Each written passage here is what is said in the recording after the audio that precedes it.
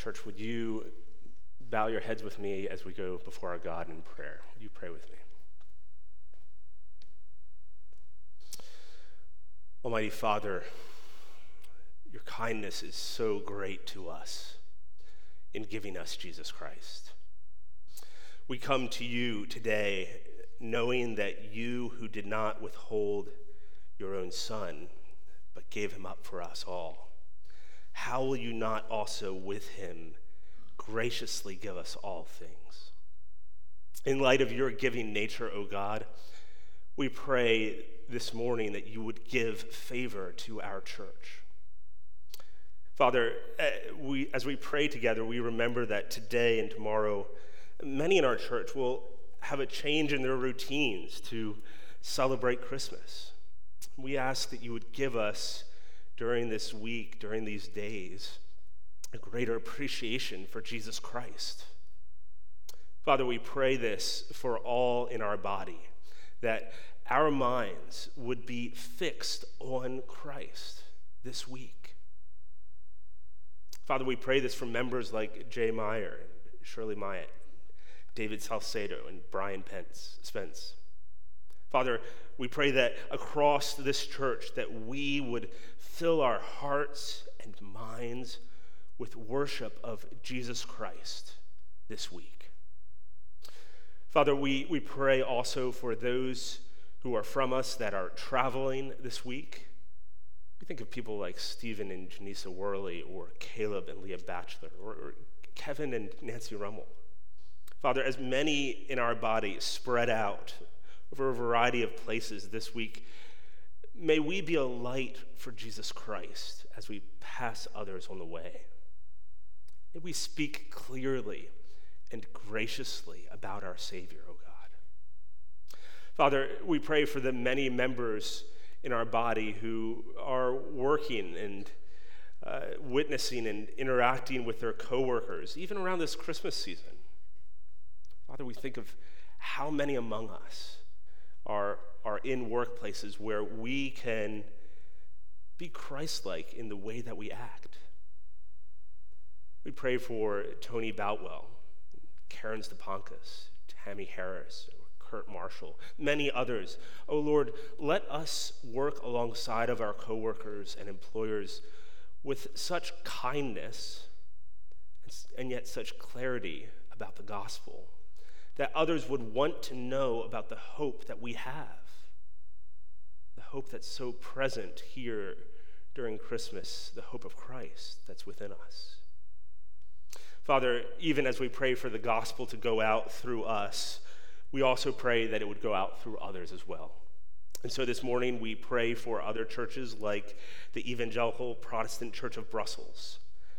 Father, we pray for Pastor Benjamin Egan as he preaches this morning in Brussels from Isaiah 40. Father, would you use Ben's words mightily in their church? May that healthy church that's completely distant from us and yet speaking the same gospel message, may they grow up in health. May they have an influence in Belgium to see more of the knowledge of Jesus Christ spread, not just in our corner of the world, O God, but that this good gospel would spread across Belgium, across Europe, across the world, because of your kindness and grace. Father, we now come together to your word. We, your people, need to hear from your word. We pray that you would work in us as we open your word this morning. Father, we pray that you'd give us the gift of hope. We pray that we'd be transformed. We pray that we'd be brought to worship as we think on Jesus Christ. We pray that you'd work in us by your Holy Spirit. We pray this in the name of Jesus Christ. Amen. Well, Christmas is upon us. Trees are in place, lights are set, stockings are hung, music is being played on your Bluetooth device, and gifts are likely under the tree, unless you're one of those strange families that withholds them until Christmas morning. Nostalgia and hope are just thick in the air, aren't they? They're flickering like warm candles in the darkness. Nostalgia is that looking back on the past with a sense of longing. And hope is that looking forward to the future with a sense of expectation. Well, Christmas time in our culture capitalizes on these longings and desires. And yet, I would argue that the season of Christmas in our culture, as sweet as it is, can stir up longings within us that it can never really satisfy. Surely you recognize this. I mean, we see this even visually. The Christmas tree will lose its needles eventually, if it hasn't already in Florida. And it will be taken out to the curb. The presents tomorrow morning will be unwrapped, and not only will you immediately throw all the wrapping paper in a bag to throw out, but the presents themselves will just last a matter of hours for some of you and days and weeks for others before they themselves begin to be broken and worn down. The lights will come down and decorations will be put away. What a wonderful thing for me to be telling you Christmas morning. The end is coming. But it's true. The feelings that accompany this time of year, as sweet as they are arguably often very short-lived. And I would suggest that the world around us can easily arouse within us a sense of nostalgia and hope, but can it really deliver on those longings? Does the Christmas spirit have the resources to satisfy what it stirs up in us? Today I want to make an argument for a Christian view on the hope of Christmas. Not the hope of the Christmas season per se, but the hope of what Christmas represents. A hope that's honestly more arresting than any seasonal feeling that we might enjoy. Here's my argument. Because of Jesus Christ, Christmas offers a hope that is beyond you, over you, and before you. Because of Jesus Christ, Christmas offers a hope that is beyond you, over you, and yet before you. Now, to make this argument, I'm going to take us to one of the maybe more unexpected books of the Bible to use during the Christmas season. We're going to go back to a book of the Bible that focuses on judgment. That's right. You heard Mark read the text just a minute ago, which, by the way, Matthew's gospel quotes and telling us that this text is speaking about the birth of Jesus Christ. But today we're not going to the birth story. We're going to go back to the source of the prophecy, which is a book that's all about judgment called Micah. If you brought your Bibles, turn with me to the book of Micah. We'll be in chapter 5. If you're new to church, Micah is just on the first half of the Bible in what Christians call the Old Testament, all the books of the Bible that were written before the coming of Jesus Christ. They're looking forward to the coming of Jesus Christ. This book was written probably around 720 BC, or in the 730s BC. This short book is there towards the end of the Old Testament. Now, if you've been in our church for the last several weeks, you'll know we have providentially found ourselves in some strange and heavy texts this Advent season. So this book is a fitting end to this month. You see, the book of Micah functions in the Old Testament somewhat like trial notes of a lawsuit in which God's prophet Micah is presenting a prosecution case, detailing the evidence to the courtroom of why the people of God were to be judged. That's what's happening. In fact, you could just scan through even the headings of this short book, and you'll notice immediately God's people were in trouble. They haven't honored God, and God is going to judge them. You know, when we moved to Florida, we became acquainted with the beautiful and often changing weather of South Florida. And I've especially appreciated the storm fronts that come through our weather systems. It's totally unlike the weather where I was living before I came. I've learned that you can just watch the sky at times and just see a rolling thunderstorm just filling the horizon. And it's coming to bear down with its thunder and its lightning and rain. Well, the book of Micah, the Old Testament, is a bit like that thunderstorm rolling in over Israel. God's anger for sin is about to rain down like lightning. Perhaps you've seen a storm like that. Perhaps you can think of times when, in the middle of that storm or that cloudy day, I wonder if you can imagine this, there's that patch of sunshine that just kind of breaks through the clouds so that you can kind of see the rays of the sunlight shooting through. Well, if Micah's prophecy is that storm cloud, then today we're going to walk over to that patch of sunlight that's breaking through, and we're going to just trace the rays of light up to their source, and we're going to stare at the sun himself.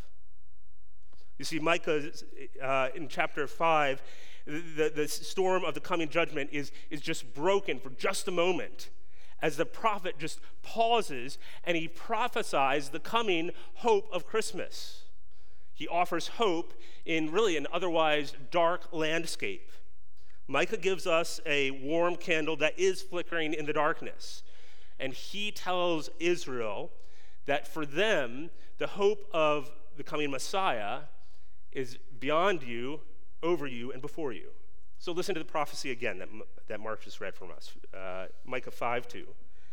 But you, O Bethlehem, Ephrathah, who are too little to be among the clans of Judah, from you shall come forth for me one who is to be ruler in Israel, whose coming forth is from of old, from ancient days.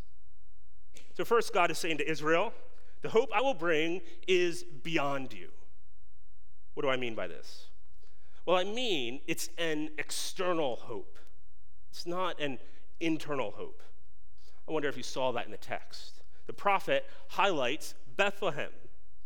Now, Bethlehem is a famous city now, but it wasn't before. It was an obscure town in an unremarkable province, Ephrathah. Now, I should note, by the way, there's this theme of connecting back to the king, David. This was David's birthplace, and the Messiah would come from his line. There's actually a whole list of connections to David across this chapter, but that will have to wait for a different sermon. But this morning, I want you to especially notice how this hope is not coming from a place of significance. That's the point of this text. This hope is not coming from any of the large cities in the area. This hope is not coming from Jerusalem, the city of David. No, this is coming from little Bethlehem.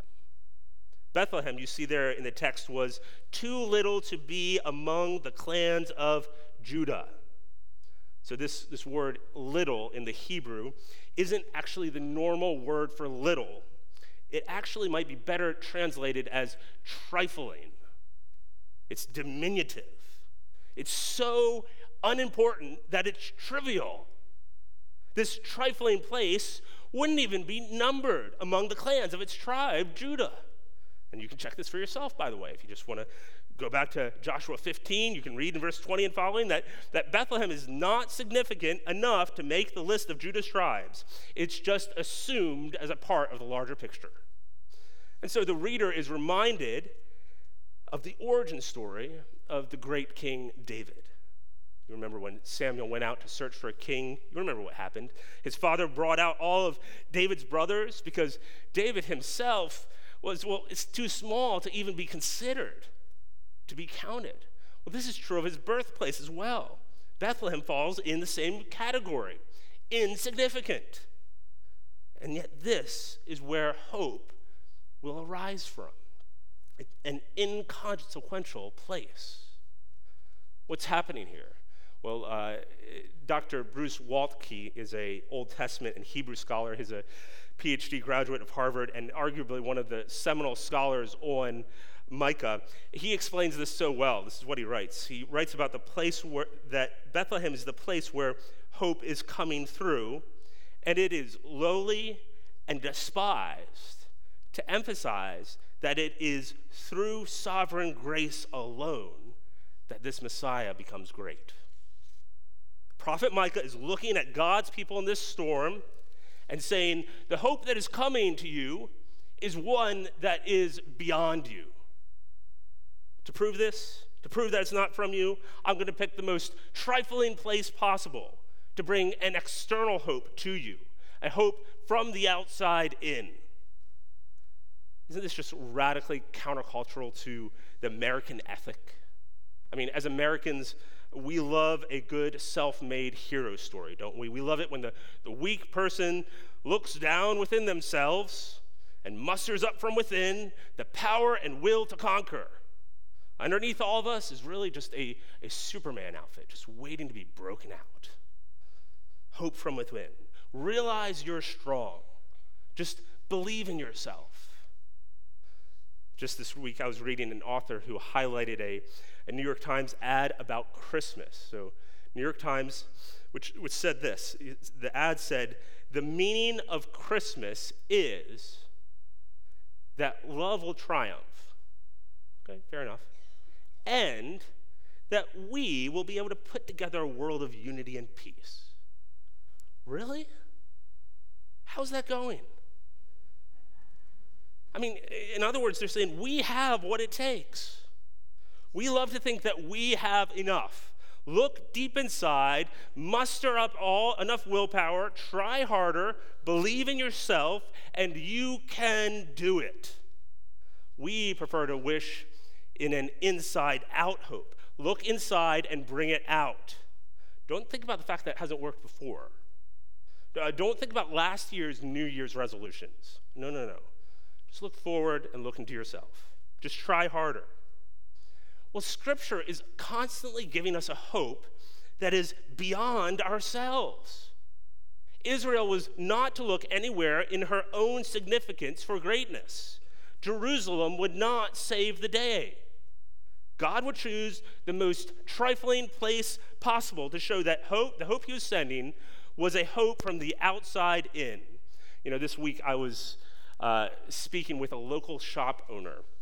I'll just call him Mike. And in the course of the conversation, Mike found out that I'm a pastor. Now, often when someone finds this out, I get a response that's a bit like I'm wearing like these X-ray glasses. I can just see straight through them. I can't, by the way, but he was nervous that maybe I could. And so he starts immediately explaining himself and telling me why he wasn't going to church recently. Interestingly, Mike explained how, in his own words, he really knew all he needed to do himself. He said he had a good sense of right and wrong, and he just needed to work harder to start doing what he really should do. Now, I think Mike's perspective is actually incredibly common. I think most of us naturally feel this way. We know that we generally need to be a better person, and we just need to work harder. So maybe let's try again at the new year. Friends, the message of Christmas, the message of Christianity, is that we don't just need to work harder from within ourselves. The whole point of Christmas is that we need something from beyond ourselves to break into this reality. Bethlehem, too trifling among the clans of Judah, is meant to be a living illustration of this. That when God chose to intervene into the world, he picked a place that Israel would never misunderstand as their own best efforts, but rather would signal a landing place for an external hope. The hope of Christmas is one that is beyond us. Not only that, but Micah is saying to Israel that your hope in the midst of darkness is a hope that is over you. So here's the main thrust of the prophetic hope. Something is coming for Israel. It's coming from Bethlehem. And we find in the middle of the verse what it is. From you shall come forth for me one who is to be ruler in Israel. God's people here are promised a ruler who will be over them. This word ruler is exactly what it seems. It's someone who would reign over them, like a prince or a king. Now, immediately in today's world, I'm just assuming that statistically most of us here have a strong aversion or a hesitancy to the idea of having a rule over us. This doesn't sound like a reason for hope. In fact, I could go into this. I don't have time. Sociologists have tracked this over the last century or more in our culture, this rising cynicism to authority, this rise of egalitarianism and individualistic perspectives. Having a ruler over you just doesn't sound like a good thing to most of us here. But let me just say this. If you're wary of having a ruler over you, the original audience of this prophecy had even more reasons to be than you do. Let me show you from Micah. You see, one of the main themes that you would see if we were studying this whole book across Micah is that this dark storm cloud was largely in part to an appalling situation of leadership in Israel. And there was this trend of just abusive leadership over them that was just killing them. Not only that, but Micah is actually is telling the people it's going to get worse. More evil leadership is coming. You can literally see this across the whole book. Chapter 2, it's all about the abuse of rulers. Verse 2, they're coveting and seizing fields and houses from the people under them. Chapter 3, the heads of the nation of Israel were denounced. Verse 2, the people leading them had hated good and they had loved evil. This is just a bleak picture of authority. Down in verse 9, the leaders had detested justice. They had made crooked paths out of straight ones. Not only that, but later in chapter 5, right after our passage, Micah correctly predicts the invasion of Assyria, which came with the foreign king Sennacherib in 705 BC. So if you're a skeptic of being ruled over, they had even more reason to be than you do. And yet, what we need is not just the absence of a bad authority. We need the presence of a good one. Honestly, you all know this to be all true already. You could just ask any child whose father has abandoned them. They'll tell you, what I don't want is just not a bad father.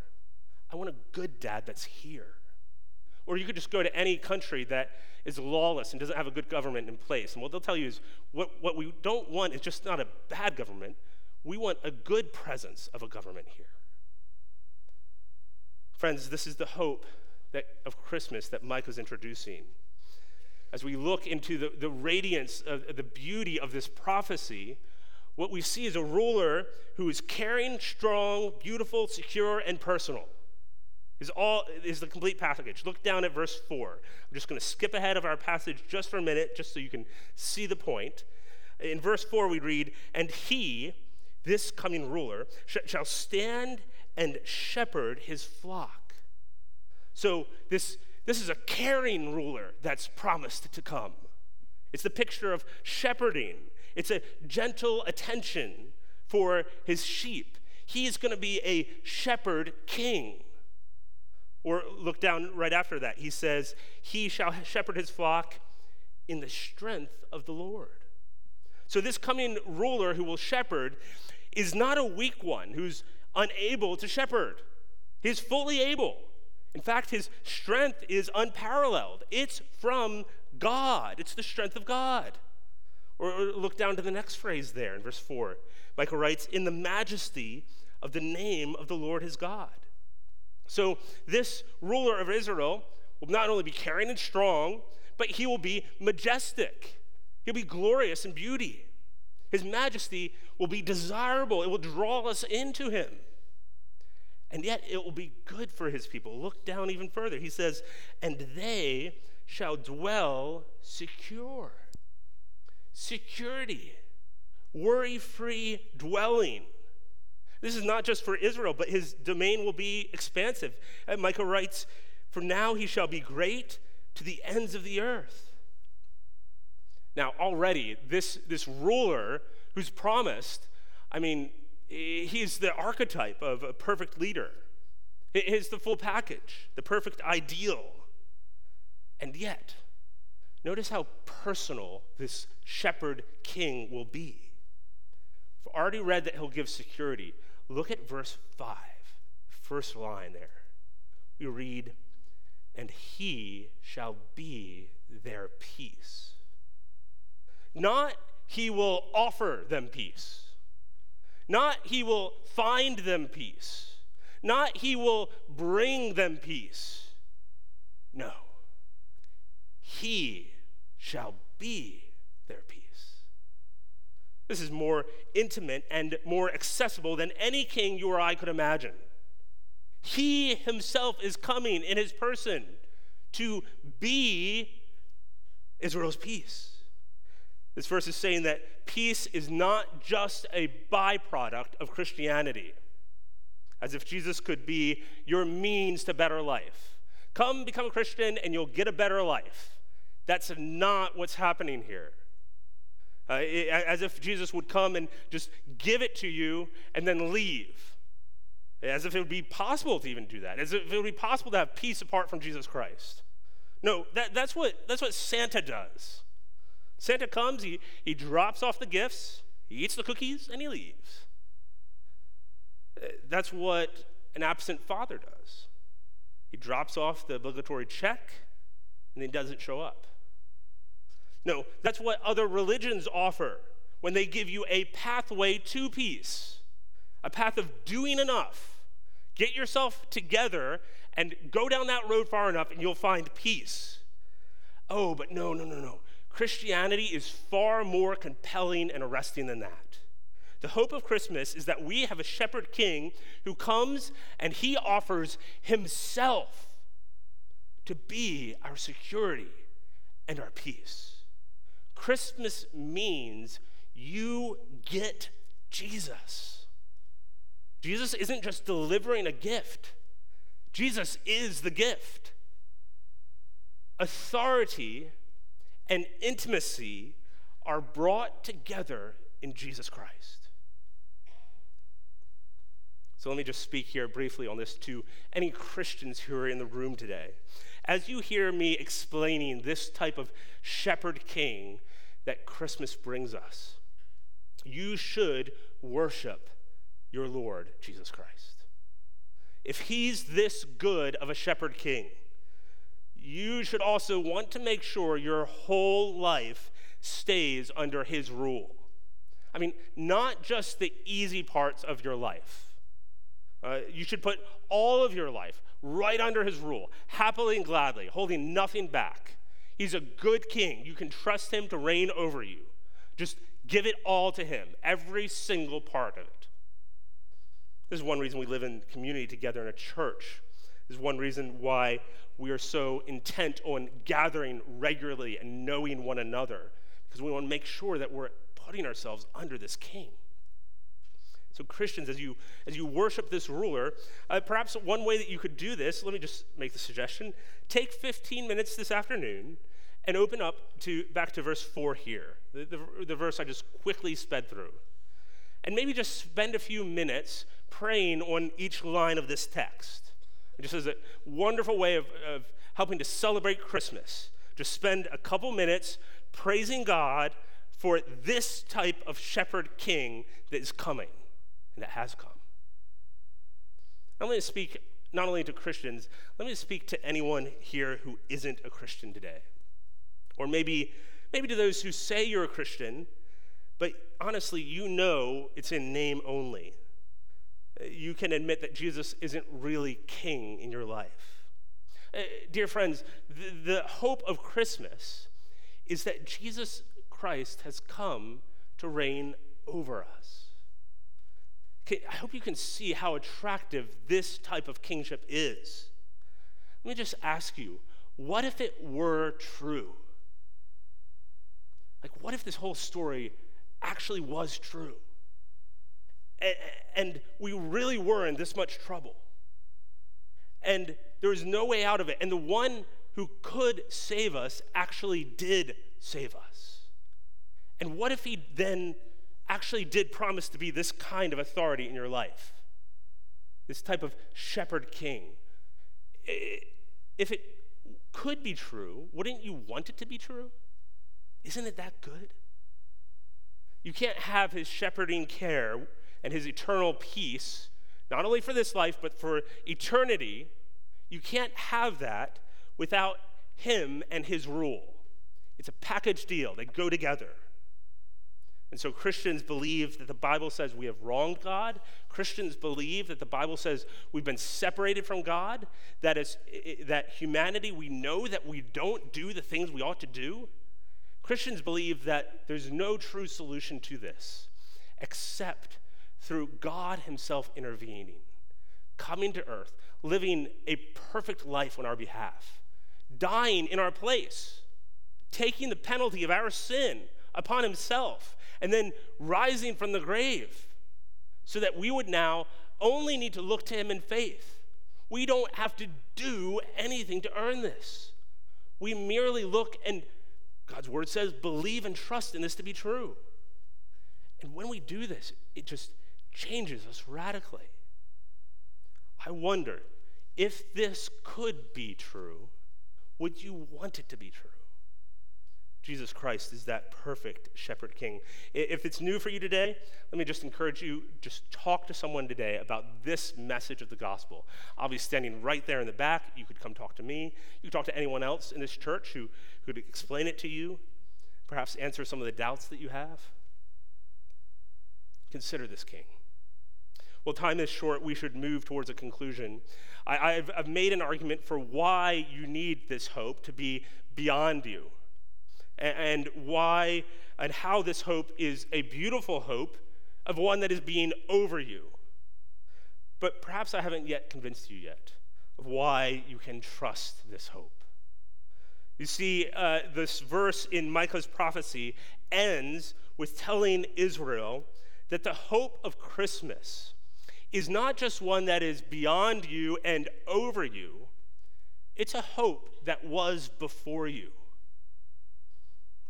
What do I mean by this? Before you. What does Micah mean by this? Look with me at the end of verse 2. We read, "From you shall come forth for me one who's to be ruler in Israel, whose coming forth is from of old, from ancient days." How is the hope of Christmas something that comes before us? Okay, just stay with me here. To get to my point, I want to just tap into the biblical idea of what hope is. So commentators often point out, I think Dr. Timothy Keller is one of the ones that explains this so well, that the biblical idea of hope, when we read it in the Bible, it just has a different lexical range than what we use in English. So in English, your child tells you, "I hope I get a new bike for Christmas," right?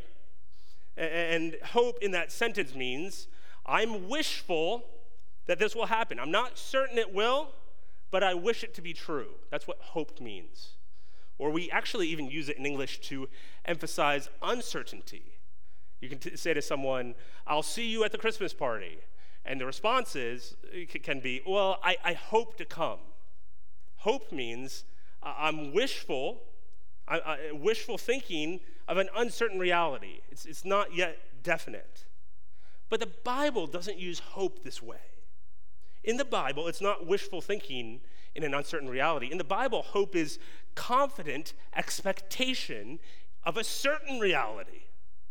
That's how hope is used in the Bible. So we read Titus 2:13, "The return of Jesus Christ is our blessed hope." It's a confident expectation. Or Romans 5:5, "Hope does not put us to shame." With this confident expectation we have. Okay, why am I going down on this rabbit trail? Why is this important? Well, when the Bible wants to communicate to you hope in darkness, to communicate this confident expectation of a certain reality, The Bible consistently looks backwards at what God has done to remind us that he will be faithful in the future. So you can just look at the Israelites. God is constantly telling the Israelites, look back at the Exodus, look back at how I delivered you, and trust that I will now. Well, here in this great prophecy of the greatest coming Messiah, in a book that's filled with just darkness and judgment, in a book where, honestly, things are about to get worse for Micah before they get better. Micah is giving a hope of a coming ruler who is beyond them. And where does he establish his confidence for the nature of this Messiah? Where does he sink his roots into so that you can have trust in this oak tree? If hope is the building up of confidence, where are the footings of this building? Where are they going down to? And how deep does this foundation go? Look at the text. Micah says, this ruler is coming forth from of old, from ancient days. So Micah is instilling confidence for hope. Can you count on this Messiah, O Israel? Can you have confidence that he'll come through? Just look back. The one who is coming forth from Bethlehem has a coming forth that is before Bethlehem. Bethlehem isn't the starting place for this king. It is his earthly starting place. But if you want the real origin story of this Messiah, well, you need to know he is from of old. As Psalm 74 says, God, my God, is from of old, working salvation in the midst of the earth. His starting place is from ancient days. This phrase, ancient days, get this, it literally means days of eternity. So this ruler is from those days, the days that are from eternity, the days that are from before there was actually days. Church, I assert to you that this person is unique. This is the God-man, Jesus Christ. This is the Messiah who has indeed come, just as was prophesied here 730 years before he was born, who came as the Messiah in the form of a man, who came having already existed in the form of God, took on human flesh. And God, when he wants to offer this hope to you of this coming Messiah, he says to us, look back. Look back to my eternal nature, which goes back farther than your minds can understand. It's a road that if you look back on, you'll find it stretches farther than you can even see. If you search down to the root of this stump of Jesse, you'll find that it keeps going down and down and down. Our hope of a promise of a Messiah is founded in a hope that stretches to eternity past. He is before you. You know, I once heard a pastor sharing how he spoke to his young son who was constantly asking the why question. You know, why should I trust you? Why should I do what you say? And he'd always kind of want a good reason to do and to believe what the father was saying. You know, just give me proof, and I'll do it. And at some point, it became apparent to this pastor that he needed to tell his son, well, you don't need to trust me just because I'm giving you enough reasons. You also need to trust me because I'm 40 and you're 6. I mean, I have far more insight and far more resources to use for your good than you could possibly even get your mind around. I mean, if you're a 6-year-old, like if you only follow me when you have it all figured out, I mean, you're going to last like 2 hours. But the thing is, God, if he's a God who is eternal, has a gap between us and him that is not just the gap between a 40-year-old and a 6-year-old. It's an infinite, eternal gap. And if Christ is this good shepherd king, and if he is coming from eternity past, he is indeed trustworthy. He is indeed worthy of being your hope. Our hope of a Messiah is one that's founded in eternity past. So, go enjoy the nostalgia. Enjoy the lights, enjoy the trees. But know that the miracle of Christmas is that a timeless, eternal God entered time and space for us. He's existed far beyond us, so let him be your hope this Christmas. Place your confidence in the one who is beyond you, over you, and before you. Let's pray. Almighty God, we come to you and we thank you for Jesus Christ. We thank you that he came as was promised for centuries on end. We thank you that he is the one who existed before time and space and creation existed. Father, we thank you that he is trustworthy. Father, we pray that you would give us the gift of faith, of believing, of looking to the reliability of this shepherd king. We pray that you would let us put ourselves under his good reign and rule. We pray this in the name of Jesus Christ.